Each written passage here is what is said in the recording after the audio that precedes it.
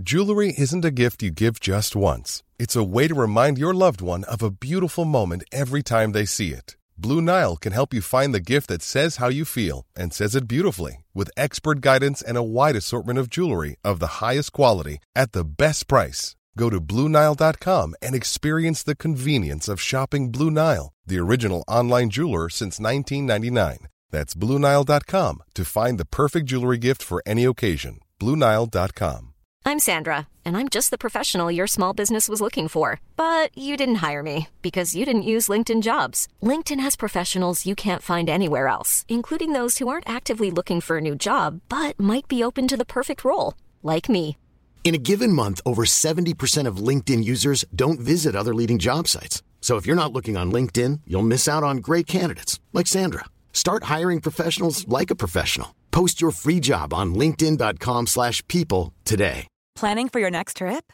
Elevate your travel style with Quince. Quince has all the jet-setting essentials you'll want for your next getaway, like European linen, premium luggage options, buttery soft Italian leather bags, and so much more. And is all priced at 50 to 80% less than similar brands. Plus, Quince only works with factories that use safe and ethical manufacturing practices. Pack your bags with high-quality essentials you'll be wearing for vacations to come with Quince. Go to quince.com/pack for free shipping and 365-day returns.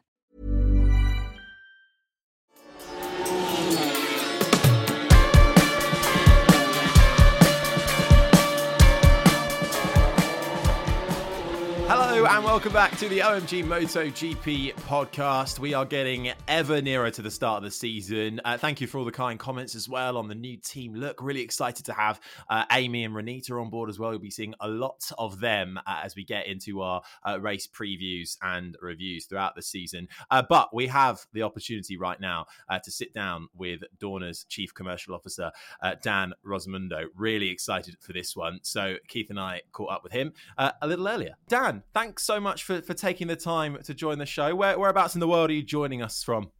It's a pleasure. I'm in wintry New Jersey. Home for a week, seeing the family, who is obviously the kids are thrilled. They had a snow day yesterday. So yeah, we're home in New Jersey for a week before I go to the Doha test this coming weekend.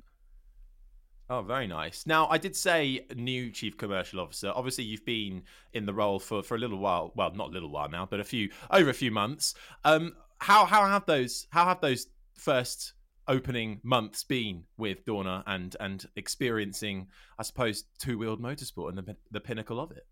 Yeah, it's been a little over 10 months. I mean, I feel like it's a baby. When do I start saying years? At least I'm gone from weeks to months. It's been a little bit over 10 months, and it's been frankly exhilarating in a lot of ways, both personally and professionally. I have told people, and I will say this with all honesty and without remorse, I was not a motorsport fan before I started this, and I've started now dabbling in all different motorsports. So I was watching the NASCAR series on Netflix last night. So yeah, no, but it's been a great 10 months. The organization's fantastic. I think the sport is wonderful and from so many reasons. So it's been a whirlwind, to say the least, but it's been great. It's been really great. I was going to use another analogy. I was going to say into the fire pit, I would suggest, from where you are at the moment. I mean, Chief Commercial Officer, I mean, that wraps up quite a lot of jobs that have got to be done. And I think with Dorna and MotoGP in a lot of marketplaces since Valentino Rossi retired, it's kind of flatlined. And there's a lot of people, promoter-wise, that are concerned about where we're going commercially. Yeah. And that is a massive issue, particularly here in Britain, I've got to say. 45,000 people through the gate last year is a major worry. Silverstone having just signed an extra 10 years on their Formula One contract. But I can almost see, here, it not going for very much longer in this country, if I might stick my neck out. You can stick whatever you want with that kind of patronage, when you've only got 45,000 people coming through the gate on race day, that's a serious problem. I mean, in my day, it was 120,000 people. At Donington or Silverstone or... Well, it was at Silverstone for me back in the day. But, I mean, I think that Donington, MSVR, which is Jonathan Palmer, I mean, he's not a slow man on his feet, that's for certain. JP will be looking to see if he can pick off anything that's left over. But to be honest, Silverstone is a fantastic venue. It is. And Stuart Pringle and the team for Formula One do a fantastic job, but they seem to have had, more opportunity with Formula One. It's a bigger sport, so I think we're all fairly agreed on that. It is a bigger sport. It's not a bigger spectacle. That's a fact. MotoGP is a bigger spectacle than Formula One, in my view. I know I might be a bit biased, but all the same, it's a big task when you've only got an interest factor of 45,000 people. I mean, I don't understand. And you being fairly new to the sport, have got a fairly uphill slope to try and turn that around. I wonder how you might be looking at doing it. I think the first challenge with any new role, but something that I've acutely identified here, is you have to recognize where the challenges are. You can't just go whistling by the graveyard. That's not something that is helpful to anyone. You have to actually, and you can't just say, "Oh, it'll be fine," or it's someone else's challenge.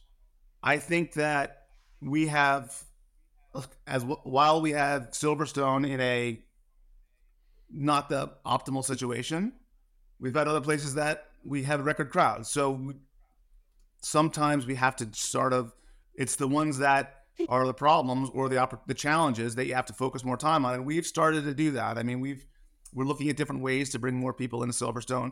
I wouldn't say it's the best time of the year for them or us. I think it's a challenge. August is not the easiest month, even though it's supposedly warm. I've had the coldest I've ever been was a summer in Silverstone. I think we have to identify what that opportunity is, because the UK is it's got a great bike history, and we have to identify that. We've identified that market as one that we have to work on acute challenges in that area so that we can make it more, we can have that spectacle seen by others. And you'll see we've done some work, we're doing some more, and I think you'll see the fruits of the labor. I'm not sure if it's going to be this year, but in the next year to come, I think you'll see it, because we have put our head down on that market. And the United States is another market. There's a few. We have our core markets, Keith. Iberia, France, pretty darn strong there. Then we have our opportunity markets, the US, the UK, Germany, India, Southeast Asia. Those are where we feel like we are under commercialized, or at least we either underviewed or under commercialized. Sometimes those go hand in hand. So we have to identify them, and we have identified them. We have to then just get to the job of building out the sport and the business.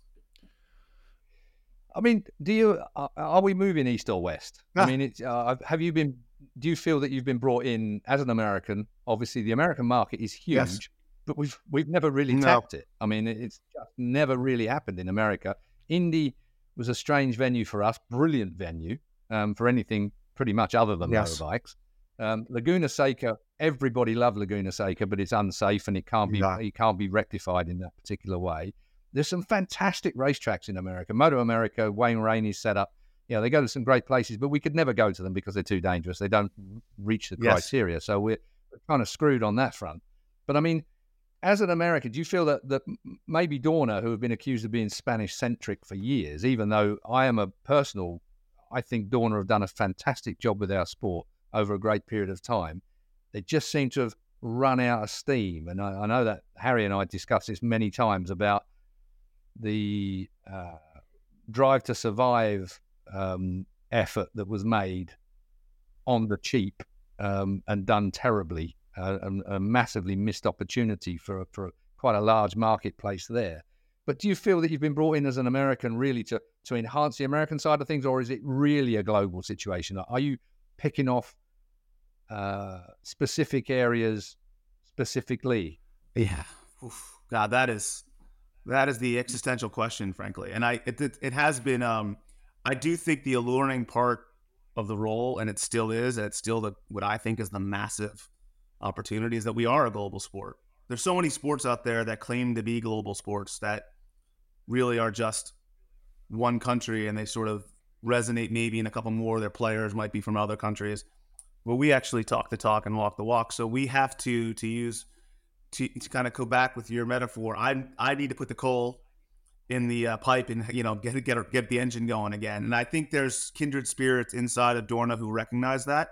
Keith, to be quite honest, I think an American was probably a profile they wanted, But I give all the credit to Carmelo and Enrique and Carlos, is that they really wanted someone who was going to look at things differently, who was going to energize different parts of the business, who was, and maybe they didn't expect. Listen, I'm a very blunt person in so many ways. I'm from New Jersey. I worked at the NBA. I worked in New York all my life. I don't suffer fools very well. So I come in and I say, listen, these are the things that we have to work on. And there's not been a no yet. There hasn't been a no. There's been a, yeah, let's go. Just do it. Go. So I've got a lot of support, but I also it's got to be an evolution, not a revolution, because to your point, the sport is really good. I mean, the sport is really good. Like, it's exciting. And if F1 might be bigger, but I would say that if you were a racing fan of both, you probably think our racing's better. So what I have to do is I have to be that evangelist for the sport in a lot of ways in the business community. We do have to pick our spots, though, Keith. I will say that we can't be everywhere. We just can't. We can't physically capture every piece of data and take on every single project in every market everywhere. It's not physically possible. We have 400 odd people at Dorna. We put on 21 GPs a year. That's a spectacle. That's a size thing in itself. So what I'm also recognizing is prioritization. And I do think the United States, only because, and this is me, the sportsman, I think the sport is kind of made for the U.S. market. It's 45 minutes. Our races are 45 minutes.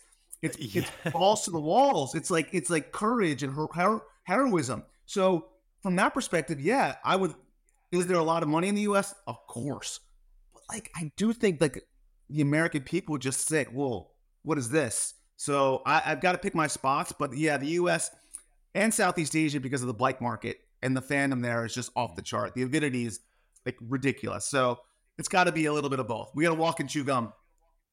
In that vein, then, though, much like Formula One, they battled with America for quite some time. Then it fell off the calendar. Then Austin, Texas came and slowly rejuvenated. And now that's become a real mainstay of the F1 calendar, at least. And then Drive to Survive helped really boost it in the American market. And now we have three American circuits on the grid, for now. Vegas and Miami. For now.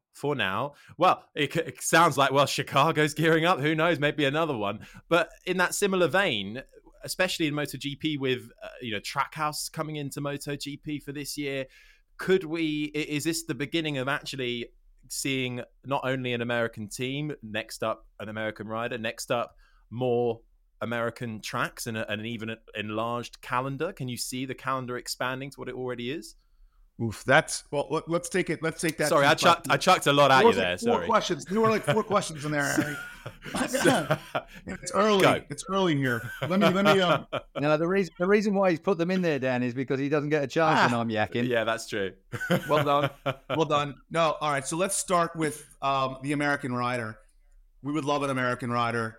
It's not something you can snap your fingers at. It's a build. We've got to work with Moto America. We got to work with Trackhouse to get it.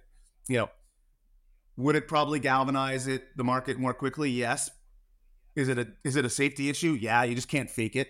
You can't fake it and put an American who's not ready for MotoGP on that bike. So we are going to work on that, but it's a little bit of a longer burn than other things. In terms of the calendar, I think we're pretty happy with the size of the number of races, the number of events that we have. Will we look at some optimization inside of that calendar? Absolutely. Is there interest from U.S. entrepreneurs to build circuits that will be homologated for us? Absolutely. And would we expand? Yeah, all of that. So yes, we would. I figured out, and then look, the Drive to Survive phenomenon that helped Formula One is hard to replicate. It's hard to replicate. If you go to Netflix right now, Harry, and go to sports documentaries, look at them all. But there's only been one that's kind of had this cultural phenomenon. It has been a cultural phenomenon like Drive to Survive, and actually amped up the business. So I think that's hard. And I would say actually that was also due to the pandemic. A lot of people forget because everyone's suddenly stuck indoors with nothing to do. So what's on the telly? Oh, I'll see this F1 Drive to Survive thing. So in everybody else's defense, that I think that people overlook that is actually what helped F1 quite a lot. Yeah, I mean, listen, I don't want to say anything, but March March 14th is coming around. We had this global pandemic 4 years ago. The Chiefs and the 49ers were in the Super Bowl 4 years ago. I'm just saying, maybe we can. No, I'm kidding. No, I think that helped as well. But for what and I think this goes to Harry's question too, is we want to get things right. Okay, we want to get things right. We don't want to be I think stunts are cute, but I don't think stunts have longevity. So when we look at the U.S. market, it's okay, how do we get things right? How do we build stuff out? I think Trackhouse will be a huge help for us in terms of the way they approach the business and the sport. They'll be a help for us in that market. And there's just some other things that we're working on that a little bit too early to announce here, but I think that'll help with exposure and things like that as well. So the U.S. is important because it's a mouthpiece, sort of like London. London's a mouthpiece for Europe. The U.S. is a mouthpiece for the world. So we need to get both of them engaged, but we have to get it right. We have to get it right. Well, let's talk about that. You talk about stunt. I mean, was sprint racing on a Saturday a stunt to start with? I know that's going to be a matter of opinion, and it's one that's a bit 50-50 in a lot of cases at the moment. The other point being is that I personally believe that we've got a bit of Bernieism going on in Dorna, in that digital, which is massive. I mean, Dorna are innovative. Sergi Sendra and his team are probably the best in the world for producing onboards and behind-the-scenes stuff. They've got brilliant technology that they're selling around the world. And yet, the digital offering, for my money, isn't good enough. I don't believe Dorna's digital offering is good enough. We've got geo-blocking all over the place, which drives everybody bonkers. No one can log into anything anywhere. I'm sure you're going to have a hand on some of that. In fact, I've seen a few big thumbs up for Dan Rossomondo regarding that you've unblocked a few bits and pieces. But it does seem to me that side of things, and again, if I talk about Sky Television, particularly in the UK, Sky Television's biggest offering at one point was their digital platform. They valued that almost as highly as they did the televisual side of things, because I think they could see back in the day that was where we were all moving toward. How people receive their sport is changing massively. But do you feel that Dorna, yourself, in the future are doing enough regarding the digital offering, and presumably you've got some fairly big plans regarding that moving forward? We're not doing enough, and we're not doing it well enough. But it's not something we're going to rest on our laurels. We're not going to say it is what it is. So yeah, so you mentioned some things that we've looked at and addressed. I think there's going to be some other things as well. I think this is not going to unfortunately translate to you guys because I don't know if you've ever seen the movie, but there's a movie called Field of Dreams with Kevin Costner, and the line was, "If you build it, they will come." Well, that is not the way it works with sports content. No, if you build it, they might not come. Okay, you need to distribute that content and get it out there. So listen, I think that, and I will go back to my interview with Carmelo in February of last year or January, I don't even know what it was last year, where I said to him, you guys don't have enough swagger with your content.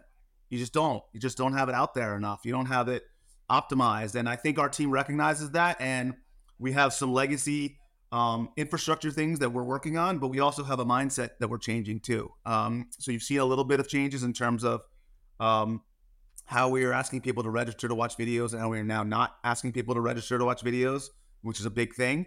The geo-blocking is something that obviously we're addressing as well. I talked about the benefits of being a global sport earlier. The curse of being a global sport is that your rights management is all over the board. So you have to really get into that and make sure you're protecting the folks who are. It's a really fine line, Keith, between the guys who are actually, you want to expose your sport to as many people as possible, where you have certain parties who are paying you a lot of money and you have to make sure that they're going to continue to pay that so you can do the other stuff you want. But I do think we're innovative. Sergi is great at kind of like bringing this sport. I mean, the amount of things that we have done that other sports have mimicked, is amazing. So we have to have a digital offering that matches that innovation and that technological gravitas. And we're going to get there. We're going to get there. Do you collaborate much? I mean, Dorna obviously own World Superbike as well. Spreading it out. World Superbike is supposed to be one notch down from MotoGP. But I can see a time coming fairly soon with hardcore fans where World Superbikes are going to start mounting a challenge regarding what we watch, particularly with the way things are heading at the moment with the riders that have got in there. I mean, MotoGP is the pinnacle.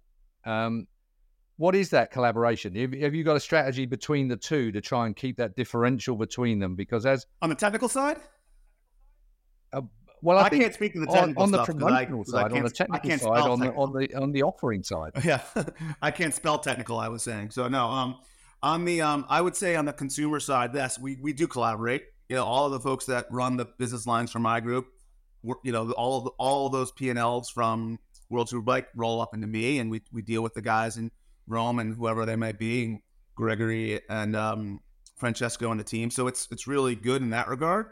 I think we've learned some stuff from them. If you've seen this year when we did the sprints, we put the podiums in the paddock. That is something that World Superbike did. So I am not afraid to look at good ideas and say we need to do that. So we definitely do collaborate.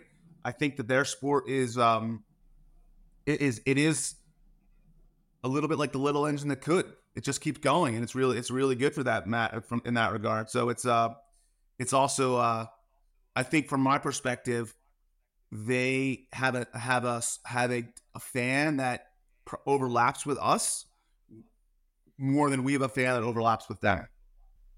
Do you have a collaboration with the teams, team bosses, team management, team PR? Yeah. Yeah.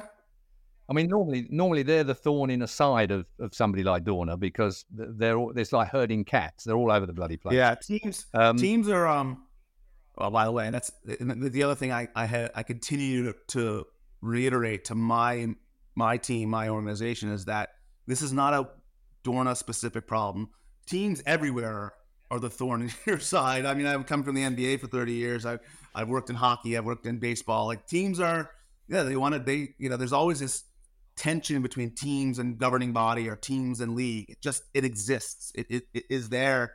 There's the ones who you want to be more innovative and the ones you want to say, can you just relax for a second? There's both. So yeah, we want to foster an open dialogue. I think, Keith, one of the best thing that I did this past year was just walk up and down the paddock every chance I got. Like if there was a lull in my calendar, I'd walk out of the office or the truck and just start walking down the paddock, and I would see a team boss or a communication person or a PR specialist, a rider, a father of a rider, a commentator, and just talk about what they saw, what they thought, because I had so much to learn, and that's not going to stop. So I think the conversation and the dialogue that we have with teams is very healthy. It's just we have to keep doing that, keep working on that on both World Superbike and MotoGP. How do you? Well, let me. I know Harry's got one there. Harry's got one right in the tube there, ready to fire across. But let me tell. This is to blow a bit of smoke up your trouser leg here, Dan, if I may, because one of the notes that I made, I obviously did a little bit of research before we met you today. I've never met you before, and across the board from some management and some fairly high ups, very nice, genuine guy is what came down. I wrote it down on my piece of paper that's in front of me. There you go. Here. Thank you. That walk down the pit lane, just because they won't ever tell you what they're thinking, because that's the nature of the beast in the paddock, of course. But the genuine feedback that I got from doing a bit of research over the last couple of days was exactly that. Good. So it is very good from the point of view that you have people on side, so people that are wanting you to be successful in the direction you're heading in. Oh, I could not. And I say it all the time. We have such a congenial paddock, and I think that they were so welcoming to new ideas, and I try to reciprocate that as much as possible because there's no ownership over good ideas. There's no monopoly. Do you have the power? Oh yeah. I would say, listen, again, go back to that, Keith. Like, no, if I wanted to say I wanted to put a race at night, I think Carlos would smack me over the head and say, "Yeah, great." No, we can't do. We can, but if there's a lot of, you know what I mean? Like I do have I listen. They have not said no to me. What I'm also trying to do though is, I am picking my spots, Keith. we are picking our spots where do I have capital? Where do I have opportunities to do things collectively? I think that I have the power to do a lot of different things. Again, there's never been a no. There's been okay, let's talk about it. But from my perspective, the really outstanding thing that I've always heard is a willingness to change and willingness to. It's almost as if people in the paddock, people at Dorna, people in the executive committee, they know we have this gem, and they're like, Dan, let us know how we have to show it off, and let us know what we have to do to show it off. And it's been great in that regard to try to really identify with people. Just coming back to what you were saying about sort of working with teams and how that can be a sort of love-hate relationship. One of the things I've noticed, particularly with MotoGP, is access, both for fans and also for media of all types. At the moment, we're trying to, get booking interviews and things like that with current riders and across the classes. And some teams have been absolutely brilliant in allowing us time, half an hour with whoever it might be. But some are still, no matter what point of the year it might be, can be quite tricky. They'll offer you a time, but it has to be during the race weekend and it's only 10 minutes. And let's be real, you're not getting much out of anybody in 10 minutes. And the reason I think I have an issue with it is because coming from Formula One, it's surprisingly, it's really easy to get interviews with riders. Okay, it's still hard, but they're a lot more willing. But the other thing is, and I wonder if you agree, with Valentino Rossi's departure over the last couple of years, MotoGP's taken a huge hit with that because you didn't need to know anything about motorbike racing, but you would know who Valentino Rossi is, or you'd know, oh, he's that racer, isn't he? Oh yeah. The quote is, he is racing. He is true, but he's not. But not in MotoGP. Well. And he was a personality, and I know there are huge personalities in up and down that paddock within the rider department, but it feels like they're not being allowed, or we're not given the opportunity to try and extract those. Yeah. It is a fair criticism. It is a good point. It is something that we are constantly addressing with our guys. And I've seen market improvements, and I'll just give you a little bit of, I don't know, this is not news because it's not that news. I'm going to Doha next week. We have a meeting with the teams. And one of those things is to talk about how we can prioritize rider time and use it better to maximize exposure. So this will come up, I'm sure. And I listen, I get it. Like they are our best ambassadors for the sport, bar none. They are our best ambassadors for the sport. So we have to get them out there. And that's funny because coming from outside of the sport, I think we are so accessible in terms of so many things, different things. Like if you see these guys in the paddock and there's all of a sudden whatever it might be, they're just very accessible. I've never, it's been rare that I've heard a no from them personally either. Maybe that's because they see me as some sort of boss, but we are premium and we are accessible, which I think is a great position. But these guys we have to prioritize their time much better. And that means maybe eliminating stuff that we've done in the past that we were like, okay, you're right. We don't need to do that as Dorna, as MotoGP. We'll take that off your plate. You have to do this more. So I do think, Harry, it's a good point. It's something that we're addressing because I want these stories to be told. I want these guys to tell. I think what they do is so spectacular and so wonderful. I want people to hear about it. And I do want our personalities built up because sports in today's world, as you know, there's a lot of competition for eyeballs. There's a lot of competition for time. And it's not just sports, it's entertainment. I mean, we're just probably a few years on the downside of people. When you're ready to pop the question, the last thing you want to do is second guess the ring. At BlueNile.com, you can design a one-of-a-kind ring with the ease and convenience of shopping online. Choose your diamond and setting. When you find the one, you'll get it delivered right to your door. Go to BlueNile.com and use promo code LISTEN to get $50 off your purchase of $500 or more. That's code LISTEN at BlueNile.com for $50 off your purchase. BlueNile.com, code LISTEN. Hiring for your small business? If you're not looking for professionals on LinkedIn, you're looking in the wrong place. That's like looking for your car keys in a fish tank. LinkedIn helps you hire professionals you can't find anywhere else, even those who aren't actively searching for a new job but might be open to the perfect role. In a given month, over 70% of LinkedIn users don't even visit other leading job sites. So start looking in the right place. With LinkedIn, you can hire professionals like a professional. Post your free job on linkedin.com/people today.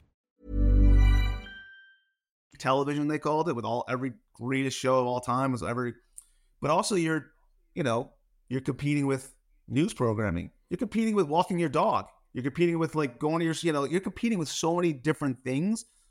The way to do that is to extract that personality out of people so that they can identify with these riders that I'm going to tune in for 45 minutes on Sunday. It is not a heavy ask.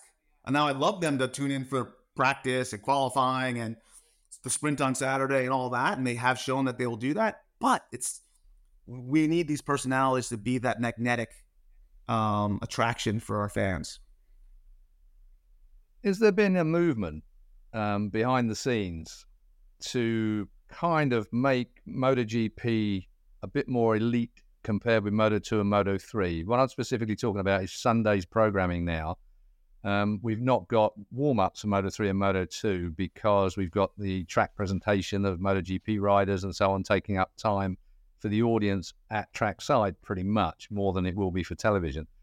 As a former rider, obviously I'm very concerned about that lack of track time on a Sunday, purely and simply because I think Moto3 and Moto2 should have track time before racing on the day, just as a matter of testing time to sort out any niggling problems and so on that they may have. But my question is not about that. My question is there a movement behind the scenes to make MotoGP just that little bit more elitist over the lower classes?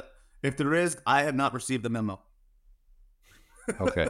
No, I don't think there is. I actually think Moto3 to me is crazy. My wife can't watch it. She literally, she goes like, she cannot watch it. Like she's like that. Yeah. So I know I want. I'll be honest with you.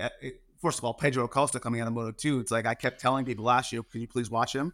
And Aldeguer as well. So like there's a lot of talent that comes up, so I want people to learn who our new stars are. But if you had a camera on me or recording, every new person, new sponsor, new media company, new television company, whatever it might be, I talk to, I'm like, please just watch Moto3 as well. Just put it on. Just put it on for 15 minutes and you tell me what you think about it. And they're all like, okay, I will. And sometimes I get texts or emails going, holy cow. It's interesting. It really is one of the highlights of the weekend when you're watching it. Now, Dan, we are running out of time with you, but we had quite a lot of listener questions here. We've asked some of them throughout the show, but one of the it's better to ask Larry so I don't get killed on Twitter for not answering. Well, no, exactly. Please ask I have asked a few already, just in the build-up. Luke asked about Trackhouse and was wondering as well as a follow-up to his question. What about Moto America? You say there is a plan, that you are working with Trackhouse to try and get an American rider. Are you monitoring Moto America? Are you able to work with them to see where the next talent can come from? We saw them last in a couple weeks ago in the US. We will see them again. I will see them again in Austin, obviously. It was actually my first official meeting when I was at MotoGP at Austin last year. It was with Moto America, with Wayne and the team there. So yeah, we are definitely in conversation with them as well. Brilliant. Yeah, absolutely. And there was a lot of names. And I don't know if you saw, Harry, like at Austin this year, we're going to have the King of the Baggers racing. Yes. So that's a collaboration with them, which we think is just fun, right? This is what sports is about. So it's another good collaboration. Yeah, Jeremy McWilliams is campaigning for a lower age limit, so nobody under 50 is allowed to play. There you go. Well, you know what? On that, Peter emailed in saying the Americans are looking to host a bagger racing support race instead of the Moto E for the US round. And seeing this focuses more on Moto E now, seeing as Moto E series in general, albeit very exciting for the riders, seems a bit dull for traditional racing fans. What are the moods around monitoring Moto E? Can we have better marketing around that, or should we just replace it with bagger racing? No, we shouldn't, but yes, we should make it more exciting. How about that? I think. Fair. I think. There you go, Peter. There's your question. The interesting thing, though, if you talk to Neil Morrison or something, who did a lot of he thinks the Moto E racing was actually pretty darn good. I think, and I'm gonna say this, I'm sorry to whoever is gonna get. It's a weird thing without sound. It's a weird thing, like sound. I think and I think these bikes are really good. The Ducatis this year were amazing. Though every rider who got on one was like, holy cow, they're so much better and so different. It's a weird thing. Like the sound is a visceral part of our sport, right? It's like I get chills. I just got chills thinking about what it sounds like when these guys first put those bikes on. So I think that's a part of it. But I think we have to look 100%. We've got to market it better, and we've got really great partners who are getting behind it. So we've got to do our bit to market it better as well. I think as a trackside visual, there's not enough races, effectively. I mean, you've got 3 races. I think that if you are, and I think this is a problem for Silverstone to some extent. I mean, if you could have a British Championship race that was going to be run during the weekend as well, or over the weekend, that would work quite well. Stay tuned. One of my worries is stay tuned. Sorry, Dad. Stay tuned, he said. Stay tuned. Well, as long as it doesn't go down the Formula One MotoGP together kind of weekend, because I kind of can't see. Well, I can see it being a spectacle. That's a stunt. But the problems you're going to have with it, you guys are going to be out sweeping the track before and after every single thing that's going on, just to get the debris out of the way for bikes to be on a completely different racing line. I do love how people say those things and they're like, "You guys should just do that." Oh yeah, sure. It's easy. Sure. It really is not easy, and the safety side of things for cars and for bikes are completely different. It's a conflict that we have all the time. But I mean, getting back to the Moto E type situation as well. I mean, we're obviously heading towards sustainable fuels. We're moving away. We're not going down the electric route quite so much. I mean, I think that again, this is another coup that Dorna pulled off when they brought the electric bike thing under their wing rather than have what we had in cars, where Bernie didn't want anything to do with it and it buggered off in a different direction and produced its own series in competition with Formula One, which was never really going to work. But anyway, look, I think so. More races trackside. That's what are you moving towards more races trackside? Or is that a possibility? Do you think? Are you working with the likes of MSVR for Jonathan Palmer, Stuart Higgs, and that mob in the UK? Mob is such an impolite word, especially mob. Yeah, on purpose. Yeah, we're talking to them. I think it's a combination of I think we listen.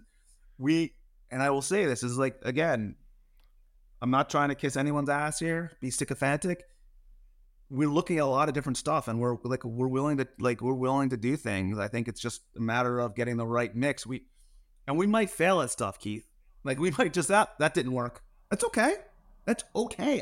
By the way, I tell my team all the time, it's okay if it didn't work. Let's figure out why, what could work better, and then just put in the rearview mirror and go. So, have you had a conversation with Jonathan or Stuart Higgs? I mean, have you? Yes. Stuart's at a lot of our races because he's obviously a steward. Yeah, so yes, we have. He's another guy that I like Dorna. I rate Stuart Higgs very, very highly, and his skills are very, very. Big fan. I mean, he's a very smart fella, but he runs a kind of how shall I put this? It's going to be rude, whichever way I put it. But basically, he's kind of bordering on dictator in that he makes things happen. And generally, and the reason why it's been allowed to go the way it has is because generally he's always right. Listen, that would be then called a benevolent dictator. Well, before we get long may it last, and long may a collaboration between. One of the problems that we have in the UK here is it's not a close enough link between British racing and MotoGP. Yeah, I agree. As much as Dorna have been massive in the funding British riders here, and they still continue to do that now. Jake Dixon wouldn't even be where he is if it wasn't for the fact that the Dorna were weighing in. I mentioned Jeremy Williams earlier. We're going to be seeing him in baggers, but Jeremy was funded originally by Dorna. He wouldn't have been racing in Grand Prix if it wouldn't be the fact that they put some money in. Rory Skinner is another one that's had a little bit of cash out of it. But kind of, I feel like there's a massive disjoint between what's going on here in Britain. Sorry if you're listening from around the world. We are a global platform, and I'm talking very British-centric at the moment. But But we don't. We have this disjoint between British racing and Grand Prix. Yeah. It's okay to World Superbikes. That link seems to work fairly well, but we've kind of lost the plot when it comes to getting guys into the top classes. Yeah, I think we're like I said, we talked to Stuart, and I hope you'll be seeing something from us regarding Silverstone shortly. Well, we look forward to seeing that. Dan, we've taken up enough of your time. Thank you so much. It's been such an insight to chat with you. Before we go, though, one final question. Yeah, absolutely. Who's your bet for this year's MotoGP champion? Whoa. And we will hold you to this, and we'll come back to it right at the end of the year. Yeah, and I the reason why I hate these questions is because I can't not answer them. I've got this unbelievable I can't help myself. I can't give the political answer like everybody deserves a trophy. I think it's the hardest question in the world. I think this year Jorge Martin is going to win the championships with Mark Marquez a close second. I'll tell you what, it's a good shout. Martin's been my man for the last couple of years. He's failed me every time. I know. That's why he's 2024 the year. Talk about a guy who only knows one way. Every time I see him after he wins a race, he comes up to me and goes, "Yeah, I mean, it's." So I think he learned a lot last year. I think he's got a wonderful team around him. I think he's just a big fan of his father's, by the way. I think he's just a great guy, and I think it's Jorge. But Mark is Mark, and Pecco is Pecco. So I listen, and then I think there's gonna be a lot of good storylines. But I think Jorge is gonna Pedro Acosta, dude. Let me bring a big bucket of cold water with ice in there, shall I, just for a moment, and tip it on this story. Because, I mean, what's going to make the difference this year is the collaboration regarding tyres, boring as the subject is, because they've only just really put together. It's yet to be ratified, but we're talking about, we're not going to get disqualified now if you're outside of the tyre range.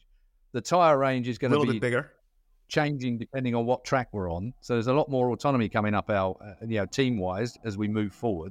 I'm pretty sure it will be ratified, but there's going to be a time penalty situation. So if somebody has not complied with 60% of the race within the tyre pressure rule. So there's a few things that are going to be coming up soon. Still to be ratified at the moment, but that's the underlying thing. Because I don't know about you, Dan. Sorry to keep you. No. But the disqualification of someone because they've been too low a tyre pressure for 50% of the race, and we've got three guys on the podium, and potentially those aren't the three guys that are going to be the 1, 2, 3 by the time they've read the data and seen that someone had low tyre pressures. That would be a massive turn-off for the sport and for everybody watching. You saw my face. That was we were going into Valencia, Doha. We're it wasn't my great. I didn't have the greatest feeling in my stomach thinking about that. I would say the other guy that I would mention, Harry, is Brad Binder. I think he's just boom, boom, boom, and he just is kind of KTM between him and Acosta and Miller and Augusta. I think they're gonna. I kind of, if I was going to give you a wild card, he's the wild card. Okay. He's the wild. Thing is, what this underlines is that there are so many storylines, personalities, and things to tune in. Who's going to win Formula One this year? Oh, that's a hard one. I wasn't fair. I'm sorry. But hang on, wait. Give us a year, because then Hamilton's in a Ferrari, and then it gets good, and then it gets good. There you go. There you go. You got to get through the boring seasons before the new plot twist comes in. Well, I think it's a good time to leave it there, shall we? Dan Rossomondo, thank you so much for joining us on OMG. It's a pleasure. Take care.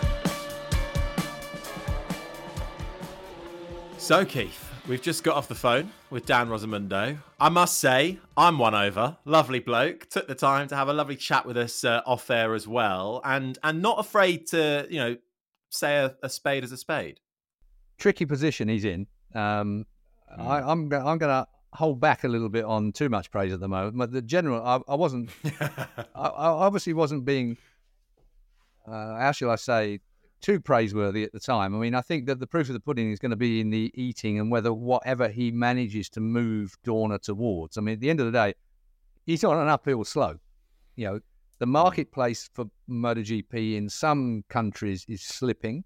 In others, it's absolutely flattened out. And in some, it's going to tank. Dorna Dorna have got an ongoing problem keeping momentum going. We've got a great sport, but it's lacking in so many areas. And Dan has got a fairly short window to make that work for him and for us.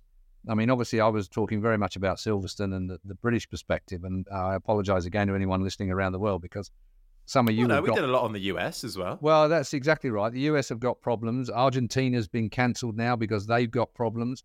There are a lot of things that need righting. But for me, the way that youngsters receive their sport, the way that youngsters perceive their sport, we are missing out a massive block of people that are eventually going to move into the position of having enough money, having enough influence to be able to move our sport forward. What we've got at the moment is a load of grey hairs.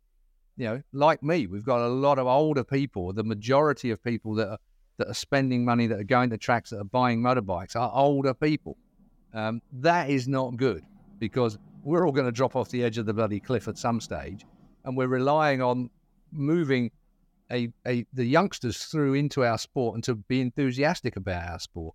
And that's what worries me to a great extent, is how much we're catering for those guys. We need, the digital side is more important than I think any of us really give credit for. And I think that sorting that out, I mentioned in the conversation with Dan about the Bernieism. I was alluding obviously to Bernie Ecclestone, who was 1,000% against digital marketing. He didn't let drivers make any kind of digital communication from trackside. There was nothing allowable to go outside of the paddock. All completely wrong if you want to connect with your younger sports fan. The younger sports fan wants to be integrated into that, wants to be a part of that. And I think that's missing massively, even in the Dorna situation, which is a great shame, because if we coordinate that with, I mentioned Sergi Sendra earlier on. I mean, he's fantastic, the way that the developments they've got and the technology that they're producing really is, could make our sport so accessible on all the platforms that are available. But Dan's the man, and he's got a hell of a job to do. Well, it's like, we were talking, albeit in a different sort of context just before we recorded, how quick things move nowadays, especially in this motorsport industry, particularly on the digital and the media side. And Dan said, we want to get things right. I'm happy to fail and figure out why that didn't happen. But as you also said, he has got a limited window to make that happen, because people expect things quickly now. And yes, I'm sure, Dan could do stuff in a given, 10-year plan, but really this needs to happen sooner rather than later. That's a hard task. Again, from a British perspective, as far as Silverstone's concerned, we've already run out of time. The negative feelings regarding Silverstone MotoGP meeting are already too far the wrong side of that tipping point. We almost need a situation at Silverstone that is an explosion, in as much as come for free Friday and Saturday. It's almost an absolute radical way of thinking. Everybody can come for free on a Friday and Saturday. Parking for free. It's almost like they've got to take the hit for 1 year to bring people back. They have got to take an almighty smash in the teeth financially to make it work, to get people back on site. Because what's happened is everybody's moaning before we even get to the event. It's not even about the event. It's everybody is already whinging about, I won't go to Silverstone because of this. I won't go to Silverstone because of that. And to turn that tide is going to take something massive to get everybody back on site.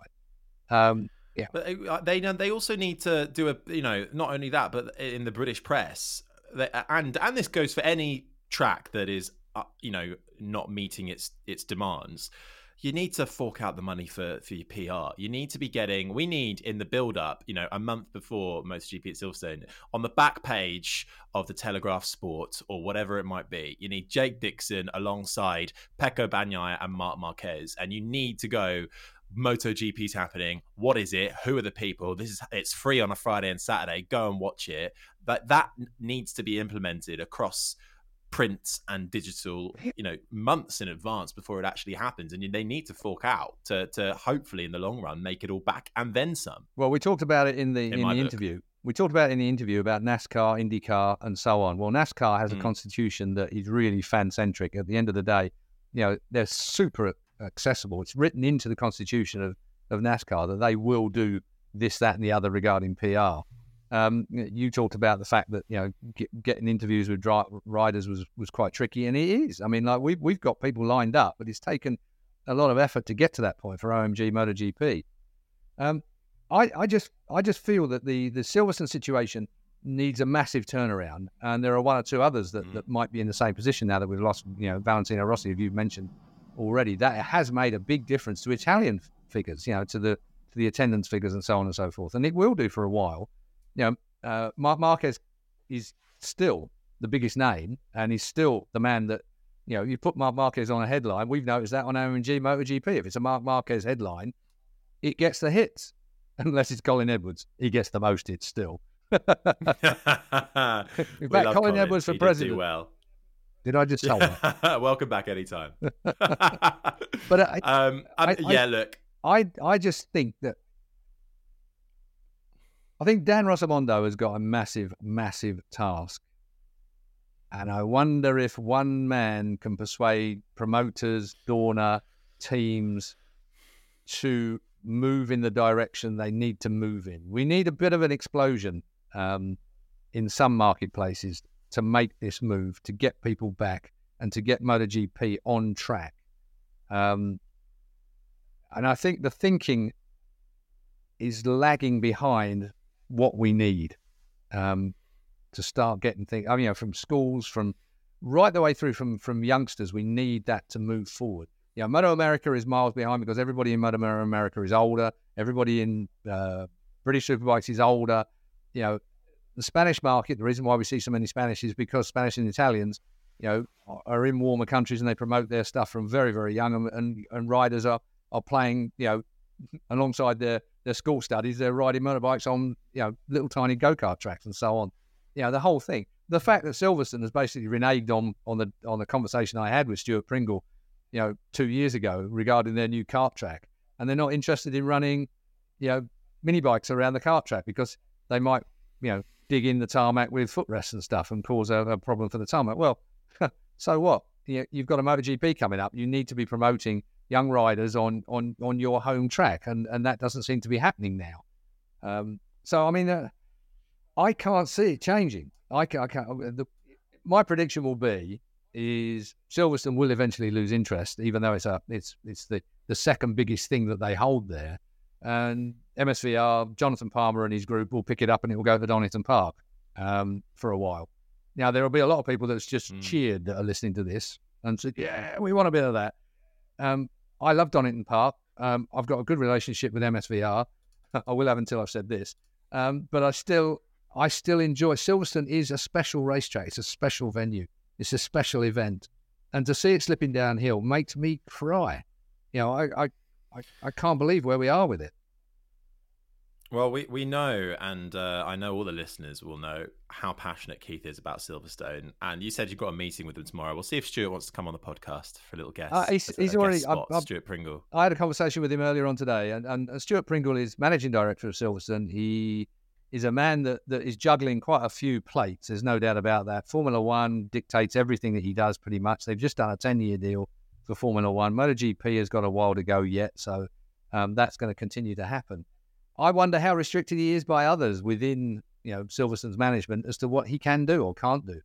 Well, you know what? Give me his email and I'll send him a line and see if I can wordsmith him onto the podcast. Well, I mean, he will come on because again, he's a great front man. He's a very good orator. He's very eloquent. I want to hold his feet to the fire regarding the little track that we've got for the go-karts there, or the karts. I can't call them go-karts. It sounds like it's a bloody seaside parade. But it is something that I do think that they need holding to certain things, and I wonder why we're not seeing the kind of change. They put on a good band at night on a Friday, put on a good band, albeit not for long. It's not like a proper concert, but on Saturday night as well. We've got the Day of Champions, of course, on the Thursday build-up, which I think really needs developing. That's not developing in the way that it should do. You can look at other events like Daytona. Dan did say off air, I'm not gonna spoil the confidence, but he said off air a minute ago as he finished that we do have an extra something on track that's coming at Silverstone. So my question about not enough races going on during the day, not enough for British fans to get their teeth into, that will change this year. It's not quite signed off yet, but so you can look forward to that. Keep an eye out for that. But there is something coming special at Silverstone. Yeah, there certainly is. I'm just saying, I think we're sort of nearly out of time, Keith. So unless there's anything major, I know you love Silverstone, but I don't want to go down the rabbit hole there anymore. No, I do, and I would love to see the Grand Prix back in the days when we were getting 100,000 people at trackside. But I think that, like I say, that there's a fair bit of ill will and too much bad PR that we're not getting ahead of. And I think that getting the fans back on side, it's a very important thing, and they need giving something. They need to see that they're loved and that we want them there, rather than the hardcore 45,000 people that came last year. Yeah, it needs to be more than that. It needs to be, we need to give all the kids, anybody under 13, for free. They can come for stay there for a month, and we'll buy them all. Give them all a free candy floss, free ice cream with a flake for free on the house. Thanks. We need something. We need something to get them back on side. Look, thanks again to Dan Rossomondo for joining us. Thank you, as always, for tuning in to the OMG MotoGP podcast. I think we're going to sort of be back fairly regularly now, which is quite nice. So, as I said at the start, we've got Renita and Amy joining the show. Pete's going to be making sporadic appearances when his schedule allows, alongside myself and Keith Ewan. We have got Sam Lowes and Alex Lowes on the way in a Down the Pub special. We have also got Brad Binder lined up for you. That's an exciting one. Augusto Fernandez is going to join the show. We're going to try and catch up with Pedro Acosta about halfway through the season, but as you can imagine, he's very focused on getting his head in the game for the opening rounds, and so much more. So drop us a like, a subscribe, a comment. It goes a massive long way. We have a Patreon page as well you can subscribe to, which means you'll get early access to everything we do. And feedback is always available and welcome for how we can improve the show. But I think that just about does it for the time being. MotoGP, I think, is pretty much back now. Keith Ewan, thank you very much for your company. We'll catch up with Dan at the end of the year and see how it all folded out. I've been Harry Benjamin. We'll see you next time. Bye.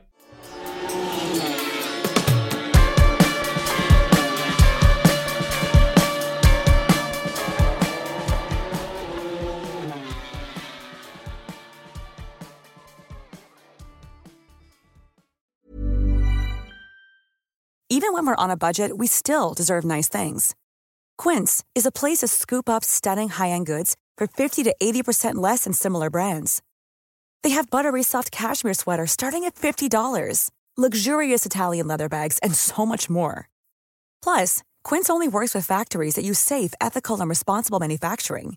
Get the high-end goods you'll love without the high price tag with Quince.